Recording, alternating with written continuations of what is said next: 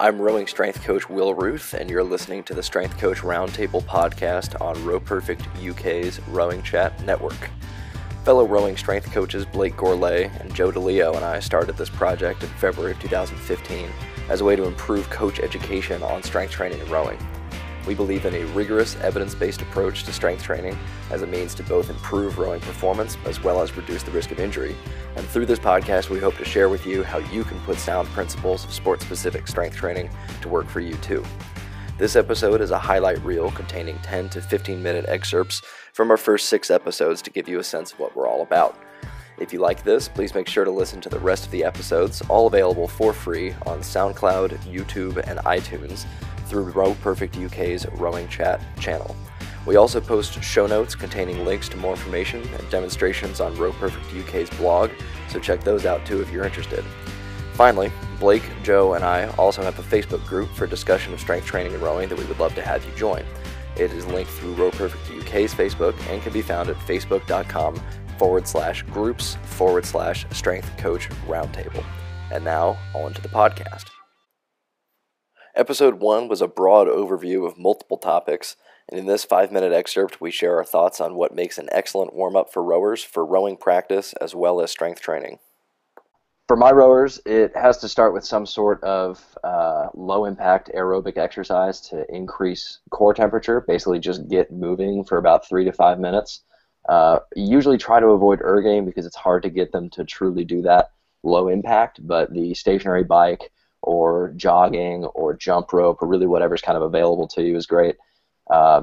Dynamic or static stretches for the hip flexors, activate the glutes, and if there are postural problems, also probably work on some mid or upper back activation. But it's really easy to do a lot of this with bands and body weight. So the main points are increase core temperature first because warm muscles are less likely to get injured than cold muscles. And then work on some of the specific hip areas to help with rowing performance. Blake, is there any particular difference from that warm-up from being on the water? I'm typically going to follow the same warm-up for strength training and rowing. With rowers specifically, I'm going to target what they need. So for example, I think rowers need 3 big things. I think they need mobility, stability, and strength. And with the proper warm-up, I think you address all 3 issues.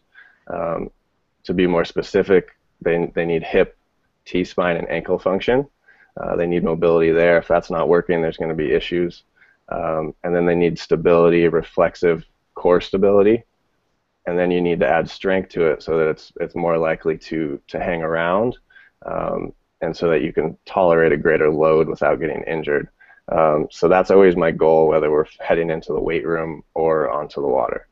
Talk about T-spine. What does that mean? So T-spine is the thoracic spine, and it's basically we have the cervical spine, which is the neck. We have the thoracic spine, which is mid-back, and then we have the lumbar spine, which is low back. And basically the body's laid out in a way that it alternates mobility and stability. And what we want is we want the T-spine to be mobile so that the low back doesn't take the brunt of the load. That's very, very clear.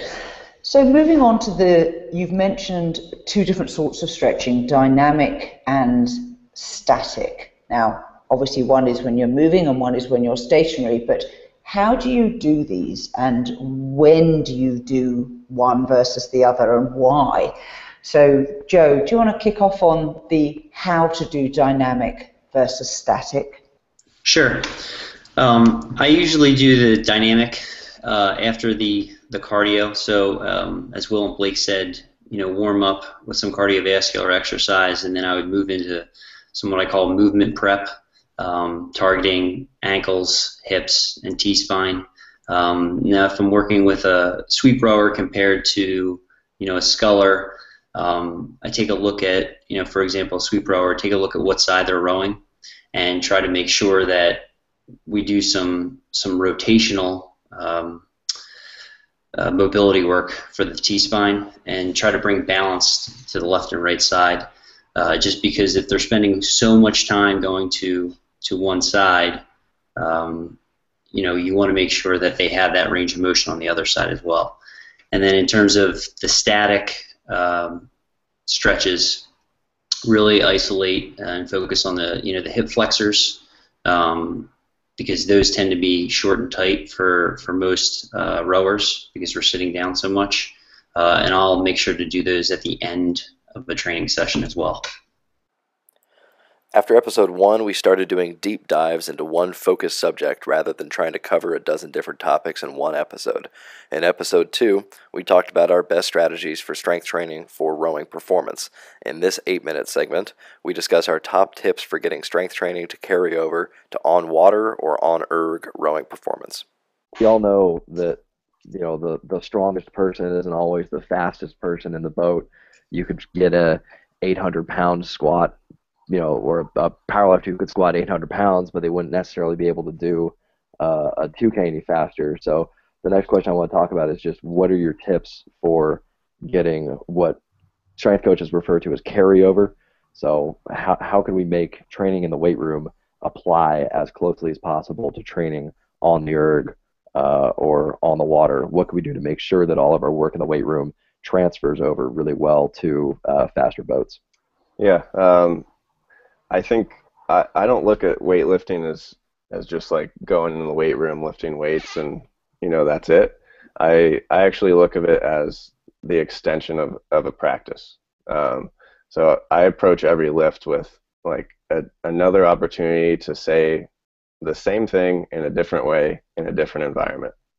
And I think that's typically really understated.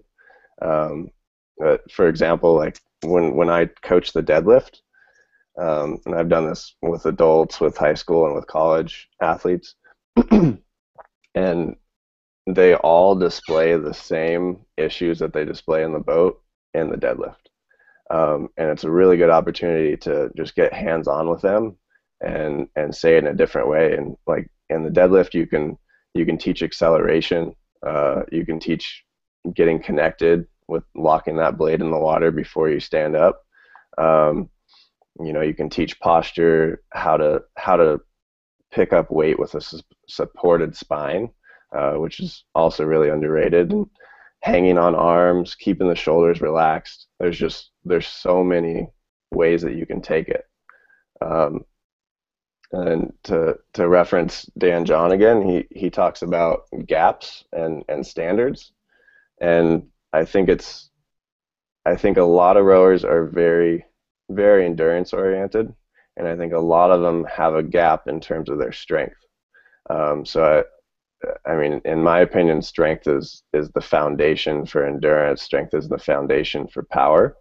And if you want to get better, if you want to be able to apply a little bit more power to each and every stroke, if you want to go a little bit longer, filling that strength gap is actually going to make you quite a bit stronger. So I think a lot of people talk about like sports specific exercise and all that, and that's not necessarily the way to do it. If you just teach them to move well, to understand how it connects to the sport, and to like really give them a solid foundation of strength, that will translate to the boat. Are there any particular tips or cues or anything that you found that get through to a lot of athletes in terms of how what they're doing in the weight room applies to the boat? On the deadlift recently, I've been actually on every lift, I've been using rate recently, and that actually works really, really well. So if you want someone to do something more controlled, you can tell them to try to do it at a rate 16. On the deadlift for like locking that blade into the water before you drive, like you don't want to row that blade in, you want to lock on and really find your legs from the beginning. I really like the deadlift for that because you can hear the click in the bar before you pick it up. You want to take that click out, find a connection, and then you want to apply the legs on it. That's a big one for me. And then if you want to, you can take it even farther, and you can just have them treat it like the boat, like find a connection, accelerate as you stand up, and that really clicks with rowers.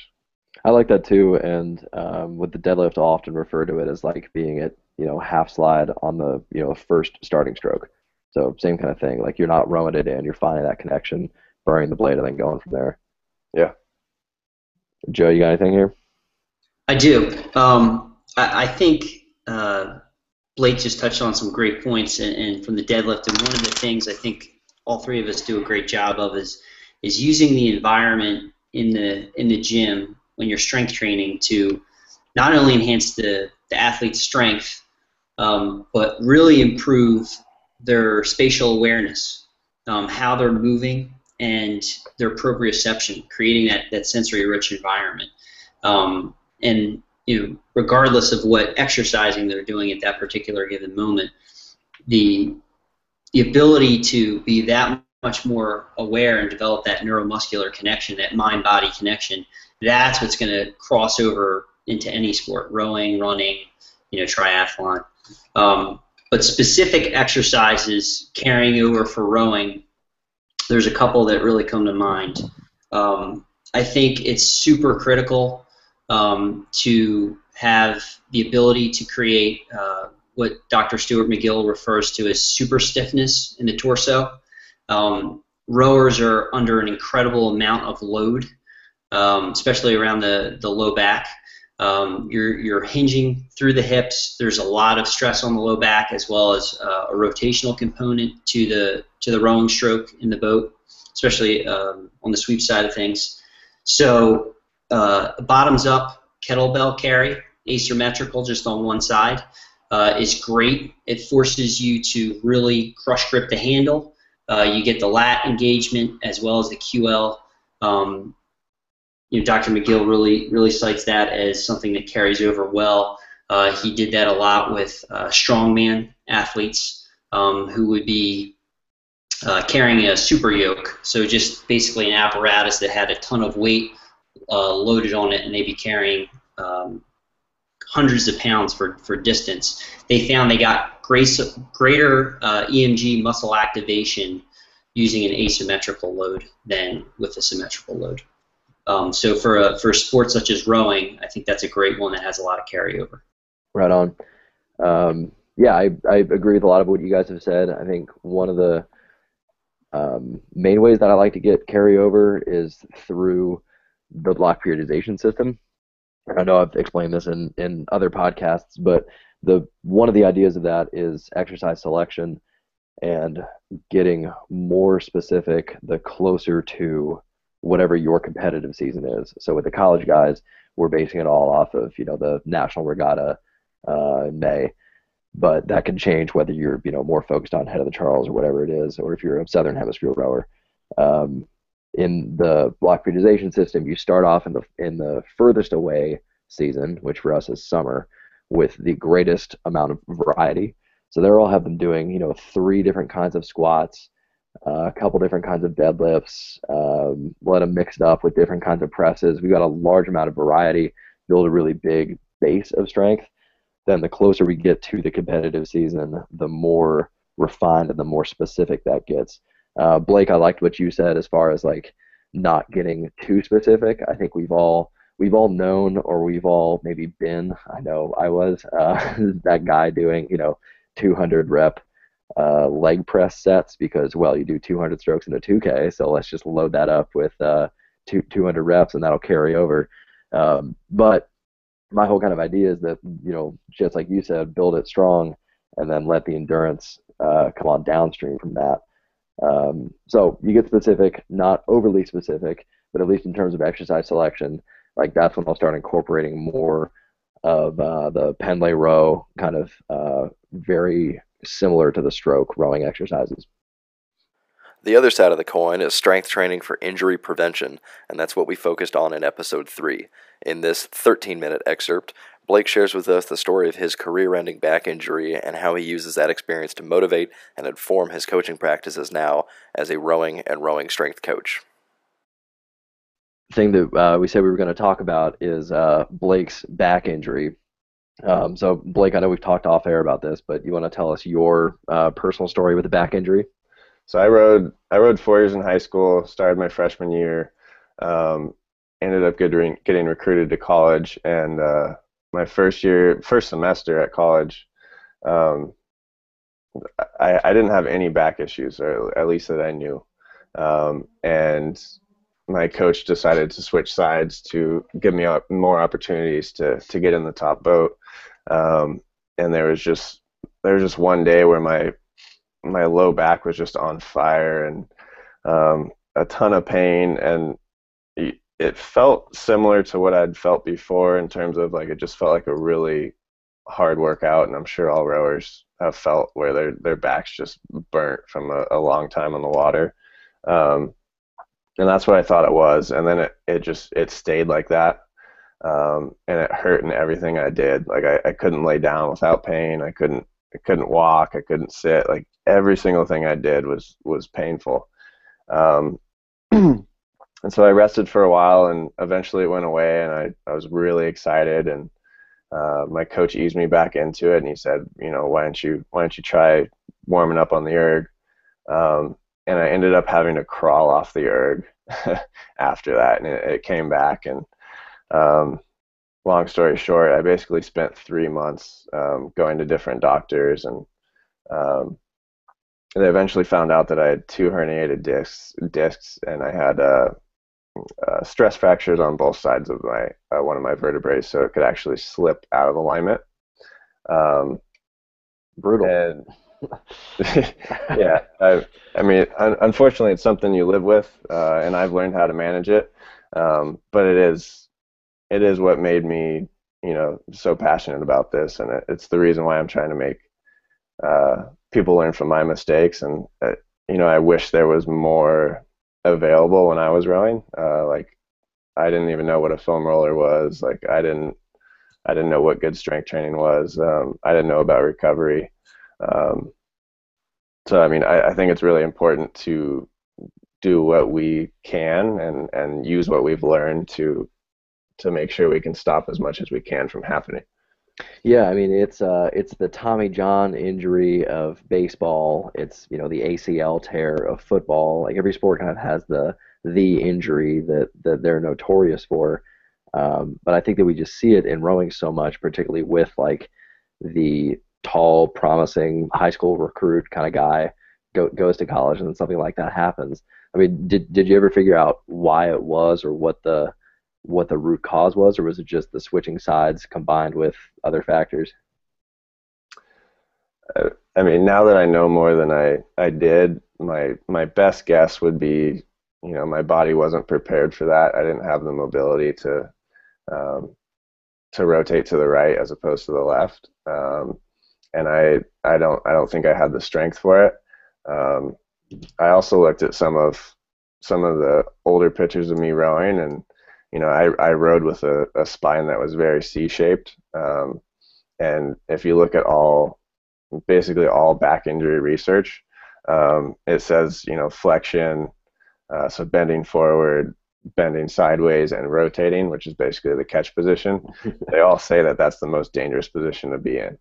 So eventually, like, there's going to be a breakdown unless you do what you can to minimize that stress. And so at what point in your career did you come around to strength training? I actually started personal training just kind of as like a side gig to coaching, just like a stepping stone along the way.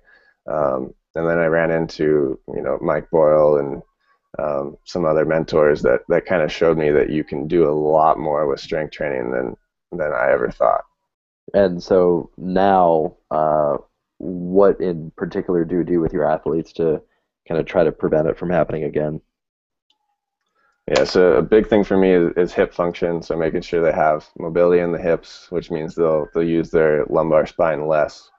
Making sure they have strength in the hips, making sure they have T-spine mobility, so they're taking stress off the lumbar spine as they rotate and side bend. And then really strengthening the core to resist motion as opposed to produce motion. That's interesting. What kind of exercises for that last category in particular? So anti-rotation holds, and then I have kind of different variations of that. You can do basic planks, side planks, and then you can do different carries as well. Cool. We'll make sure to put up links in the recap of this to some of those, as I'm sure that some of our listeners are interested in preventing the injury as well for themselves. Yeah, I don't know. Joe, do you have any questions there? I don't have any questions. I just wanted to say thanks to Blake for sharing and his story and background and with the injury and perspective and stuff. I was just curious in terms of is there any, what are some of your go-to, T-spine and hip mobility exercises that you use? It all kind of progresses, but I do this hip flow where I combined a Spider-Man stretch with the world's greatest stretch with a pigeon stretch. So that would be my go-to for loosening up the hips. I also do a few other things that are pretty hard to explain, but it's in the FRC world, and basically doing controlled circles with the hip joint. Almost like manual therapy, like someone's walking you through those, or are you doing them under your own power? No, you're doing them under your own power. It's hard to explain. We'd have to show you a video of that. Are you shooting more videos yet? Yeah, I have a bunch of them done. I just need to get around to actually editing them. All right, well, tweet at Blake Gorley if you wanted to get on his horse and start doing that then. Oh, and I didn't touch on T-spine. T-spine, I mean, you can do a basic roll over the roller. You can use a peanut, so 2 tennis balls taped together. I like rib grabs, where you kind of lay on your back and you use your breath and you work on rotating the opposite shoulder to the ground. Incorporating rotation in different stretches. That's where I get most of it. I think it's interesting how you came back to rest, and that so many rowers are so reluctant to take time off when they're injured. I mean, it's not only important to keep you healthy, but once you are injured, sometimes you just need to take 2 or 3 or however many weeks off that it takes to get you healthy again. I don't know. I mean, did you feel rushed at all in your path back? Because that's definitely something I see a lot. I didn't feel rushed, and one of the things I didn't touch on though was like the mental side of being injured, and it had nothing to do with my coaches. It had nothing to do with my teammates, but I felt like I was letting them down, and that was one of the harder parts. I don't feel like my coach rushed me back to row as fast as I could. I don't feel like he put me in danger's way by putting me back in the boat and saying to go full pressure, and he didn't do that, which was great. But obviously, when you're in a team sport for that long, you feel like you're letting everyone else down, so you're kind of rushing yourself. Yeah, I think it's often not the coach that's pushing the athlete as much as it is the athlete pushing themselves, or disguising when they're injured or saying they're fine when they're not or something else like that. It's really hard. When you're a coach and you've got 30 plus rowers out there, you can't possibly be monitoring how each and every one of them accurately feels.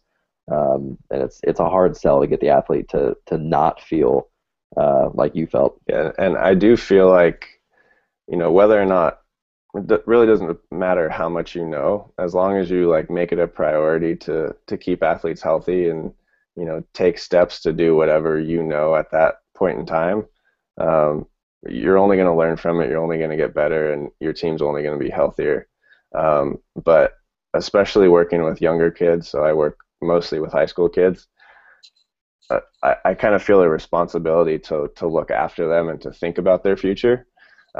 Because when you're in that position and you're young and you're strong, you think you're invincible, and you do not think about your future. So if no one else thinks about it, there's no one thinking about your future, and then you could have a career-ending injury that might affect you the rest of your life. Besides the mobility, is there any other tips or prevention strategies athletes should be aware of, specifically around low back? To be honest, I think the biggest thing for everyone, for all injuries, is really stepping back and looking at the bigger picture and making sure you're looking at everyone as an individual. So like if you don't have assessments in place, that's fine. Um, if you want to do it at the most simple level, every single day, just go around and ask every single one of your athletes, how are you today? How are you feeling? Are you sore? Oh, you're sore? Where are you sore? And at first they think it's really weird, and at first they won't really tell you anything. But eventually they'll realize you care and you're actually trying to see what's going on with them. And sometimes they'll have something that you can prevent that day because you found it early. Maybe someone's left side of their back started hurting.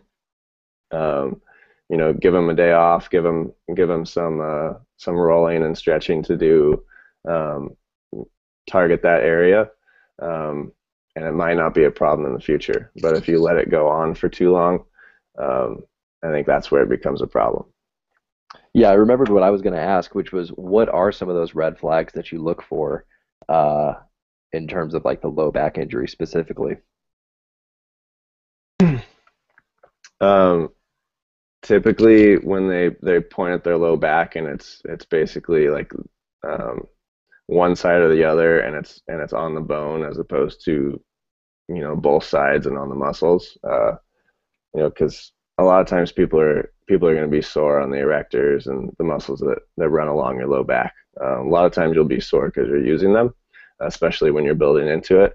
But when it's asymmetrical, and when it's more towards the bone, and when it's something that's kind of lasting, and less muscular, that's concerning to me. Good point. Yeah, the lasting thing is big because with a lot of the low back soreness or injuries that I see, the difference between the two is that you can kind of stretch and massage soreness away, but the injury it's either a very temporary relief or it's not a relief at all, and then that's kind of when I start to get concerned.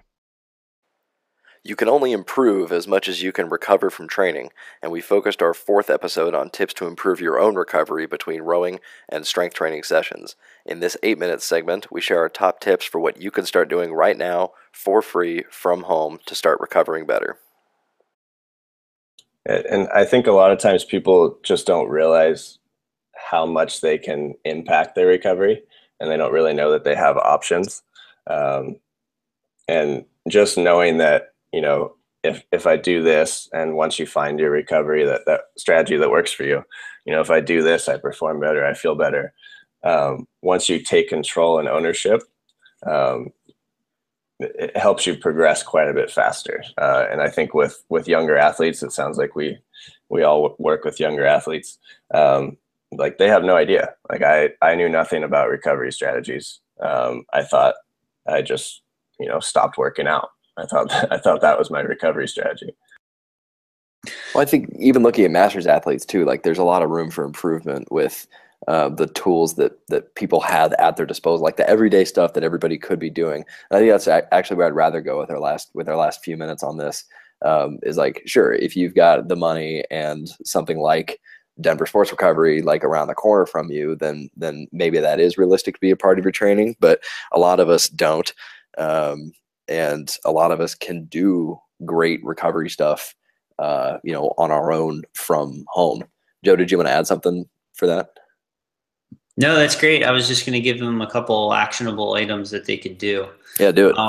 So a big one that I do with any students or clients that are lifting is implementing fast and loose drills, which is something they teach within Strong First. So it's simply, say you're doing some sort of grind, like a deadlift, or a Turkish get up, or a ballistic. Afterwards, you want to think about, okay, now I've just learned how to contract and tense my muscles purposefully. Now I want to do the opposite. I want to learn how to really relax. So visualize that somebody just sprayed you with a hose, and you're going to try to shake that water off of your arm or off of your leg, and you're trying to get the muscle to relax so much that it just, it's like wringing water out of a towel. And getting athletes to kind of have that awareness, like, okay, yeah, I can go really hard and I can learn how to tense up my muscles, but equally important is learning how to like relax. That's super important. It's two sides of the performance coin: tension and relaxation. There's a sports psych technique there too called the progressive muscle relaxation, where it basically walks you through like a guided tour of trying to relax each muscle under conscious control. It's amazing how much just constant tension you're carrying in all of your muscles until you really focus on like contracting and then just getting to that relaxation point like you're talking about. And that's something you can do. There are scripts for it on YouTube that will walk you through progressive muscle relaxation, and that's definitely a restorative thing that can be added into a bedtime ritual, or it could be done in between sets or whatever. And I think if you look at all forms of recovery strategies, all they're doing is trying to get your nervous system to relax. So like you're hyped up, you're really stressed out. All these strategies do is try to get you to relax. So that drill obviously fits that. Like Joe mentioned earlier, breathing is going to get a lot of people to relax, and really working on and learning how to breathe correctly. The hot shower sounds like it didn't work for Will, but hot shower tends to promote relaxation of the nervous system. Foam rolling tends to promote relaxation. Really, really cheap. Oh, it doesn't need to be cheap. You can get a nice massage, but most people can't. Most people can't afford a nice massage, but you can go and get like those $15, $20 massages. And, maybe it's not a fantastic massage, but there's a healing effect of human contact. And there's also just like the stress release of just spending an hour taking care of yourself. Yeah, the hot shower didn't work for me, but the hot Epsom salt bath definitely did. And that's something else that if you play or if you play or do a hard sport like rowing is, and you're wearing a lot of layers, or you're out there in the warm weather like Blake down in California, you're going to be sweating a lot, and magnesium is a water-soluble mineral, and you sweat that right out. So if you do something like an Epsom salt bath or supplementation of zinc and magnesium in particular, that can really help recovery as well. And then it's also relaxing, and it's self-care, and it's recovery. And it's easy to see how all of these kind of start to come together. And then you realize how powerful just sticking to each one of those is going to be. Hey, do either of you guys use like contrast baths or cold water immersion or ice baths in this? Yeah, I've used contrast showers. I haven't done like a full ice bath in a long time, but I've done contrast showers. That was actually something that Dr. McGill recommended when I had him on for a podcast. And tell us what that means or how you'd use them. Sure. So if you're taking a shower, you can kind of turn up the heat, the temperature of the water, and then get it really, really cold, and you move back and forth, and that kind of helps to get the muscles relaxed and move any flush any toxins out of the body, and help promote recovery. So another way to do it is just, if you have the ability, moving from sauna or spa or jacuzzi into like cold water and going back and forth. One thing I think, like with the cold water immersion stuff, you're not going to really get it that cold if it's just coming out of a tap, but people generally do like ice baths way too cold. Where like, sure, you can get more Instagram likes or whatever if it looks super hardcore and you've got chunks of actual glaciers floating in it. But that I think gets to the point where it's actually more traumatic, and then you have to recover further from it because it's so harsh on the body. So something like the contrast bath or the contrast shower, like you're talking about, where you're going from hot to like kind of cold, but still obviously well above freezing, is going to be more restorative and less acutely traumatic. Yeah, in terms of like water therapy, what I use is when we travel to regattas and we're staying at a hotel with a pool, I'll use pool recovery. And a lot of it's, to be honest, a lot of it's mental. A lot of it's just allowing the kids to relax and be together and kind of play around in the pool. But we go through like dynamic stretches, do a little light swimming, And then we'll end with a little contrast therapy. So we'll have them go in the pool, back to the hot tub, to the pool, back to the hot tub.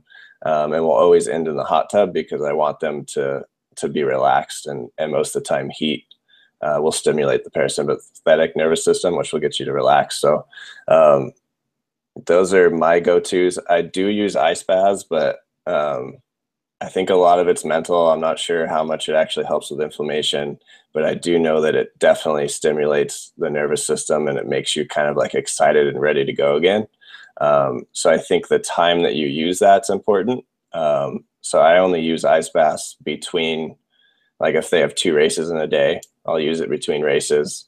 I won't use it if it was like they're about ready to go to bed. Like I'm not going to use it before bedtime because it's actually gonna it's actually gonna keep them up. No, that's a great point, Blake. I mean, it definitely charges you up. So making sure it's used at the appropriate time of day is pretty important. Our 5th episode is our longest episode to date, discussing the nitty-gritty details of sports psychology and how you can develop a stronger performance mindset. We had a fantastic guest on this episode, Sarah Hendershot Lombardi, a former Olympian and current coach and founder of the Rowficient Rowing Education Company. In this 15-minute excerpt, we discuss characteristics of a strong mindset, why it is so important to rowing, and red flags that may indicate a weak mindset. I mean, I would say, first of all, the reason why I think it's important for rowing is obviously because rowing is a very difficult sport, right? It takes a lot of pain tolerance and a lot of day in and day out grind training in order to really improve and get to where you need to get. So mentally, you need to have a mindset that's going to be able to help you to improve through those tough situations, but that's also going to help you to push when the going gets tough, when the pain really starts to set in and everything in your head is telling you to stop. And I think really there's 2 types of a strong psychology in a rower. And there's that strong psychology that comes from your training in and day out, the kind of person and athlete that can show up and really perform on a day-to-day basis and get the necessary training in. But then there's also the athlete that can show up on race day and can get it done when it counts. And I think those are 2 totally different sets of psychological skills. And you really kind of need both in order to be able to advance your rowing career. There's a quote that I really like that sounds like kind of what you're talking about. We don't rise to the level of our expectations, we fall to the level of our training. And that kind of speaks to that, like, not only need to turn it on and perform in competition, but then to also know that you've got this background of strong training that you can apply to it. Yeah, and I definitely think that when you get on the line, when you're sitting on the starting line, or you're sitting on the erg and you're getting ready to do a terrible erg test, some of that mindset will come from the experiences that you've had that lead up to that moment. And when you've had positive experiences that you can build on and you gain confidence from, that definitely makes a big difference. So being able to lean on that training mentally. But I actually also think there's a totally different skill set that it takes to be able to show up and handle pressure. That doesn't necessarily have to do with your training. You can be an incredible trainer. And I've seen so many athletes that are awesome, like really pretty incredible at showing up day in and day out and never losing their intention or losing that intensity that's needed to be really good at training, but just did not have it when it came to race day. Either they would crumble under pressure or they didn't know how to bring all of that training into the moment that really mattered. So I think they're 2 different sets of skills and both are important. You can't really get away without having one or the other. Interesting. Well, I'll look forward to getting into that more as the episode goes on here. Joe, you want to go next on mindset and importance? Yeah, for me, what comes to mind is being able to handle adversity and bounce back from it, both internally. So whatever you might be dealing with, on a day-to-day or week-to-week, month-to-month, throughout the year kind of basis, and then also externally, what can be sometimes going on that's outside of your control, whether that's a team dynamic situation or, race type situation. So being able to kind of stay level-headed and, bounce back from those things, that's pretty important. Right on. Blake? Yeah, I'd keep it pretty simple. I think a lot of it for the sport of rowing specifically, it's just the ability to really push into discomfort and find that next wall and just continue to break down walls and move on to the next one. Because I mean, it's an extremely challenging sport and it never gets easier. The faster you go, it stays just as strong, as hard, and may even get harder. And I think it's all about being able to push into discomfort as opposed to backing away from that discomfort. I think a lot of it in terms of, race strategy is being able to stay relaxed when you need to, not letting kind of someone's walk or someone pushing you to really freak you out, and to kind of lose your strategy and to kind of let your technique fly out the window. And also just being able to crank it up when needed and really push through with your teammates. Nice. So I'm going to cheat and take somebody else's definition because there's a coach that I really like named James Leith. He's the head of leadership and character development at IMG Academy.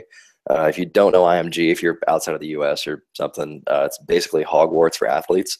It's a powerhouse sport development program. You pay tuition and go there, and that's your school, and you prepare for your sporting career and stuff through that. Anyway, he wrote a great blog post defining mental toughness. I'll link it in the show notes here, but his definition is an athlete who's mentally tough is able to access their talent at the highest level they're capable of on a consistent basis, regardless of the situation. Yeah, that's a good one. If you can't wrap your head around why that's important in the sport of rowing, then I don't really know what to tell you. But what do you guys think of that definition? Because to me, that kind of hits everything that you guys just talked about in one swoop. Yeah, to me, that just the way that he describes it, that's just saying that it doesn't matter what's going on around you. And, I've heard a lot of rowers say things like, oh, I just really hope that X, Y, or Z happens on the day of the race day. And really by hoping that things will line up or that the stars are going to magically, align and the cosmos will come together for you on your race day, that's leaving a lot for chance. But when you are able to control what you can control and bring your best possible self, really through any situation, regardless of what's going on around you. Yeah, I think that does make for a really well-rounded, successful athlete. And I love that point too, because rowing is such a sport of control. Like the other sport that I coach is lacrosse. I coach high school lacrosse, and it's utter chaos. It's you never really know. We can't really scout other teams that well because it's high school and we're all over the state. It's total chaos. Rowing, it's going to be 2,000 meters. You know who's going to be in your boat, and then you're rowing your race, and other people don't really have an effect on you as far as your actual race that you're going to row. So I think it's a great point that like there shouldn't be any questions when you're there. There shouldn't be anything that you're hoping to happen because it would have already happened at training. Hope is not a strategy. You have to prepare the best that you possibly can and then mentally show up on the day and take care of what you can take care of. And I think that would be an interesting topic for us to get into as well. But I have found personally as an athlete, and I've seen a lot of other athletes realize this as well, that as soon as you can get over what is in your control and what is out of your control, you are able to then take this next step into your development as an athlete because you're no longer worrying about things that you literally have no ability to change. What are some red flags for when you recognize that a rower or client does not have a strong mindset, and how does that hold them back? Because we had an interesting situation just a few weeks ago. This is an 8-week erg program, and at the end of week 4, we had basically a checkup 2K test that should have put them, and then they knew about this ahead of time. It wasn't a surprise 2K. I hate those. We can get into that later. But it was supposed to put them out 10 seconds above their goal split for the program. And it was amazing because these guys were pulling intervals at their 2K split or at their goal split and had been training around it, and training had been going great. And then we put them in this 2K test mindset. And even though it was supposed to be slower than what their training was, a lot of them started to have barriers and blocks and choked and all sorts of stuff. So I think that a red flag for me and a common pitfall is the thought that you don't need to develop mental skills until you have a problem. So a lot of the guys who I talked to that day had this attitude of like, oh, I don't know, that had never happened before. Like I had never choked before, so why would I choke now? But the reality is that, and Joe, you mentioned this too, like everybody's going to choke at some point. Everybody's going to blow a 2K test at some point. So everybody should start developing mental skills before that becomes a problem.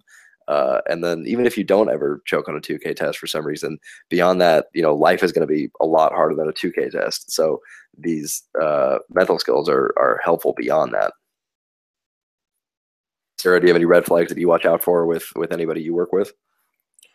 Well, I would just say that, one of the biggest red flags is just an excuse maker, right? So somebody that always has a reason why something didn't work out, or why today isn't going to be the day. And you see that happen a good amount, around test time or around those moments where a score actually matters. And I think the difference between somebody like that who is showing a red flag and the other side of it, like an athlete that you want on your team, those are the people that are dying for the opportunity to showcase what they have and are just waiting for the chance to test themselves, versus this person that's really trying to avoid it. And so that would be my biggest red flag that I see. And then the other one is just the same sort of thing that I touched on before, is somebody that's really great at training but doesn't know how to show up on the day, because if you're not going to be able to get there for race day, then that's really the point of the sport, right? Is so that you can race and you can perform as well as you possibly can on those days. So those would be my two biggest red flags that I see. Great stuff. Joe? Yeah, I'll jump in. The two that come to mind for me, the first one is pacing.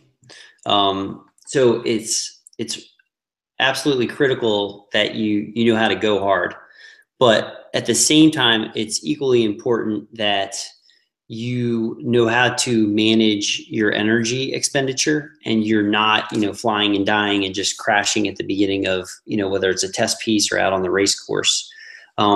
And some of that's going to come with maturity and experience, and just in getting the meters in over time.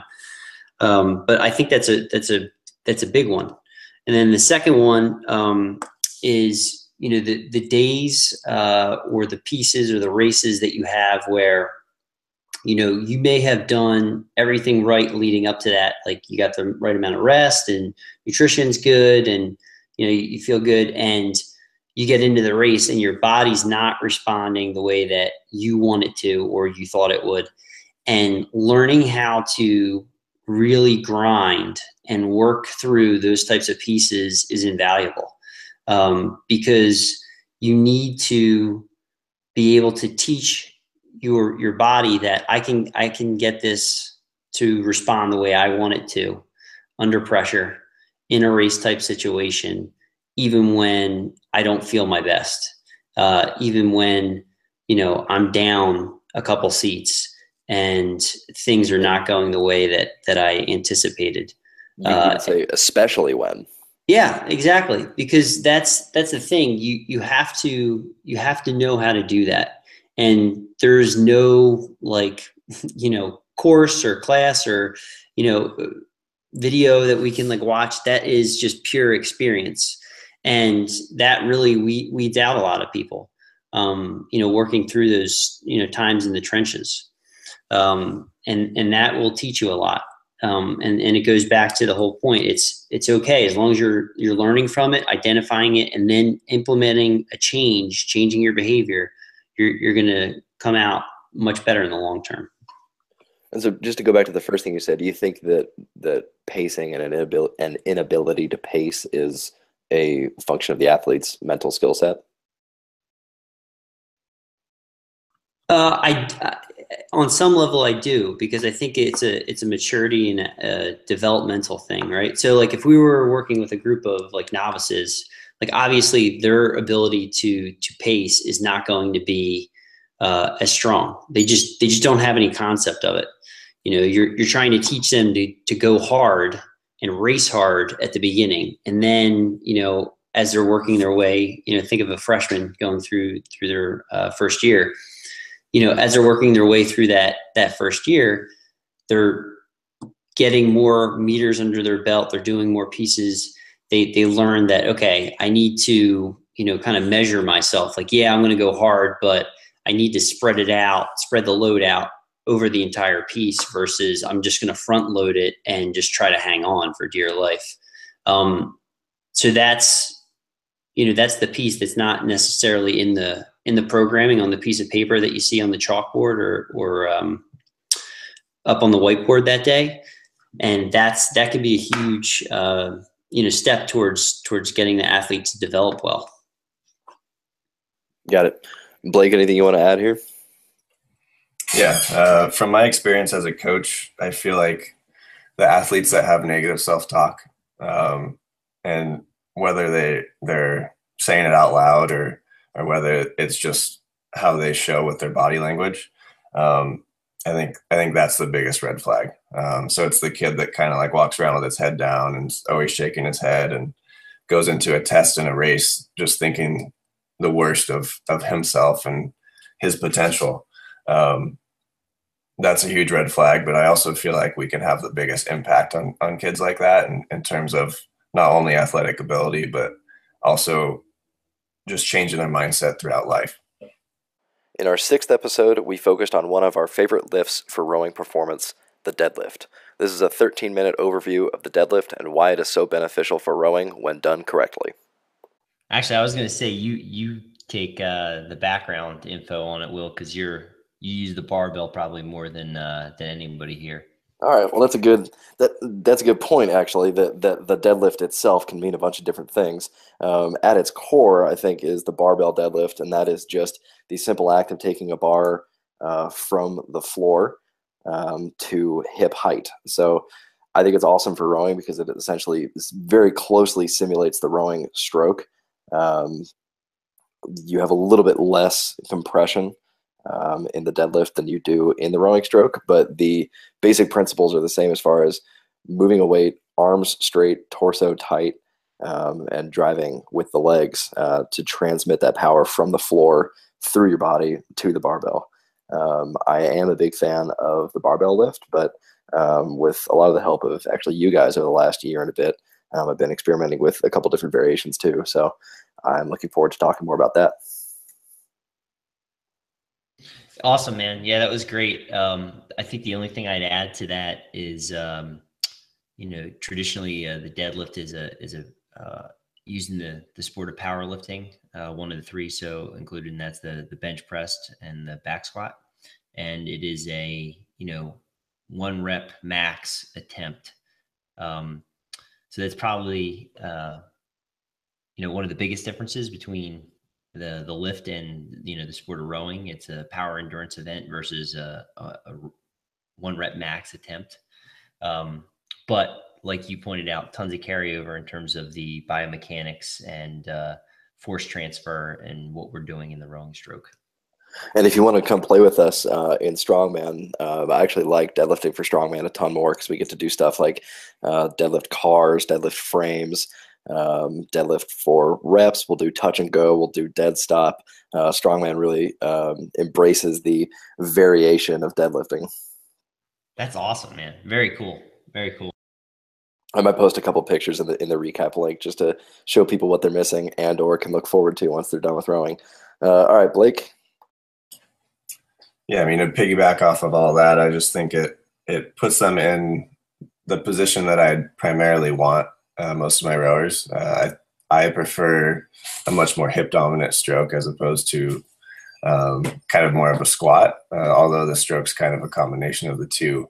I would prefer that my athletes, feel their glutes and hamstrings quite a bit more than the quads, and just really be able to find the power from their back end. And are you talking about in the boat or on the bar in that case, where you talk about a more quad dominant stroke or a more hip dominant stroke? I'm talking about in the boat. And I feel like the deadlift teaches that position. I think that works well for the technique that I'm trying to get to transfer from land to water.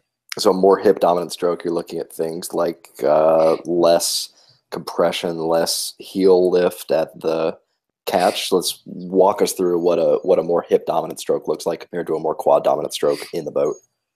Basically like more body angle forward, flatter spine, less round in the back. being able to really kind of hang from the lats and then swing open hard from the hips, as opposed to kind of more like a squat dominant, which I feel like is a little bit more traditional. Gotcha. Cool. I think in rowing, one of the things I was actually talking about with my guys just last week is that we are using a very imprecise language to define very precise movement, and that there's always going to be, whether it's through jargon or whether it's just through the inadequacy of language to describe physical movement, always some room for interpretation on what hip dominant versus quad dominant. So we'll try, especially since this is an audio presentation, to be clear about when we talk about terms like that. Any other reasons more that you guys think it's beneficial for rowing? Anything else you want to hit, Joe? Yeah, a couple more to just make sure that we're driving home. So besides the emphasis on the hip hinge, use of the posterior chain, it's an excellent lift to slow things down, hence deadlift, bringing the bar off the floor from a dead stop, to teach the athlete body awareness, how to root into the floor, develop force transfer by pushing down into the floor, bracing, creating stiffness through the torso, and then transferring that into the bar. So a lot of the same things that we're trying to do with the feet off the foot stretcher, and then the hands around the oar handle. Let me add in one thing that we're trying to do with the hands too, is that in a deadlift, there's a little bit of space, just a couple millimeters in between the sleeve of the barbell and the hole of the plate, where the plate slides over the barbell. And good deadlifters, and I might have to do a video about this too for the recap if one of you doesn't have it already, but when they start a deadlift, it's called taking the slack out of the bar, whereas you drop your hips down into the deadlift position, you pull up with your hands just a little bit, not too much to get the biceps into it, but basically just like exactly the motion at the catch of just getting the blade in the water and then applying pressure with the hips. And if someone doesn't do that, what you'll hear when they deadlift is a hard, like clicking noise as the collar slams into the plates, which is wasting force. So that's another great thing that I've loved to tie in when teaching athletes: suspension in the boat and taking the slack out of the bar in the deadlift. That's another. I mean, it was a great point that you made about connecting pressure through the feet, but tying it into the hands as well. Yeah, I love that you mentioned that. I actually use the exact same line that you said. I said, take the click out, make sure that you're connected before you start driving. And that's one of the best things about, all the lifts that we actually use besides the deadlift, is that it's just another coaching opportunity, and you'll see the same issues that they have on the water present themselves in the lift. Yeah, and it's awesome because it's not an abstract thing. Suspension when the boat's going quickly, whatever. It's a little bit hard for athletes to get the grasp of sometimes. But on the deadlift, you've got take the click out of the bar. You've got auditory feedback for something that we don't usually have in rowing. So I think that's a great thing to highlight attention to for athletes. Yeah, and one other thing that you just reminded me both of is, in addition to taking the slack out of the bar, the click, really posting up from the bar. So what I mean by that is, a common thing that we see in the rowing stroke is we'll see an athlete, their shoulders will start creeping up towards their ears. So we really want them to post up off the bar, meaning they're anti-shrugging. They're using the lat and packing the shoulder down, retracting the shoulders.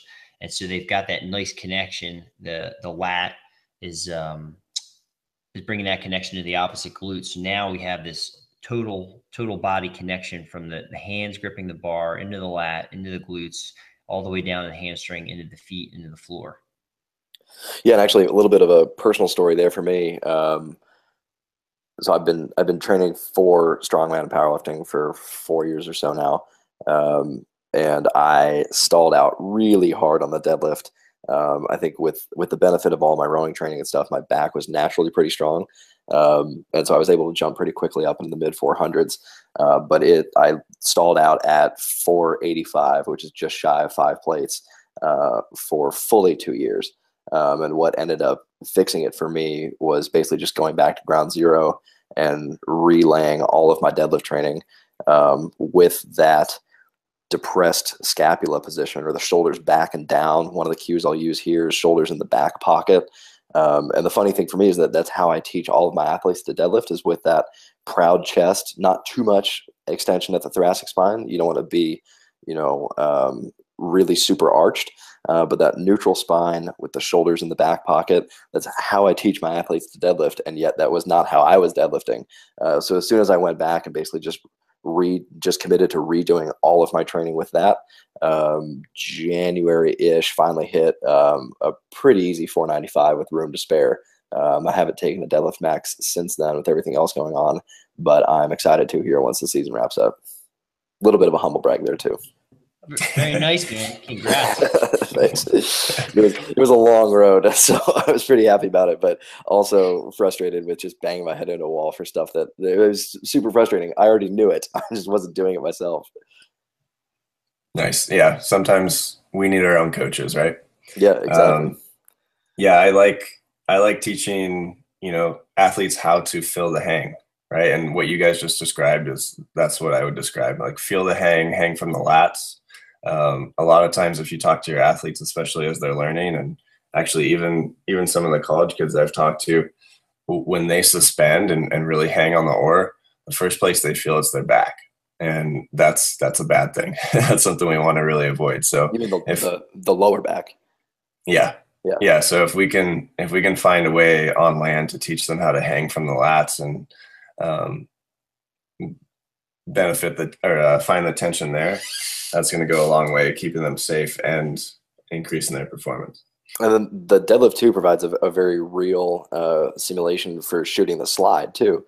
That was part of my problem as well, is that I wasn't generating enough torso tightness and keeping my lats and shoulders packed down. So as soon as I would apply pressure to the feet, my hips would shoot up, my back would round, and then I would push the bar out in front of me, which make it very, very difficult to lock out weights. And there's nothing more frustrating than missing a deadlift at like the mid thigh. You essentially have like 3 more inches just to lock out.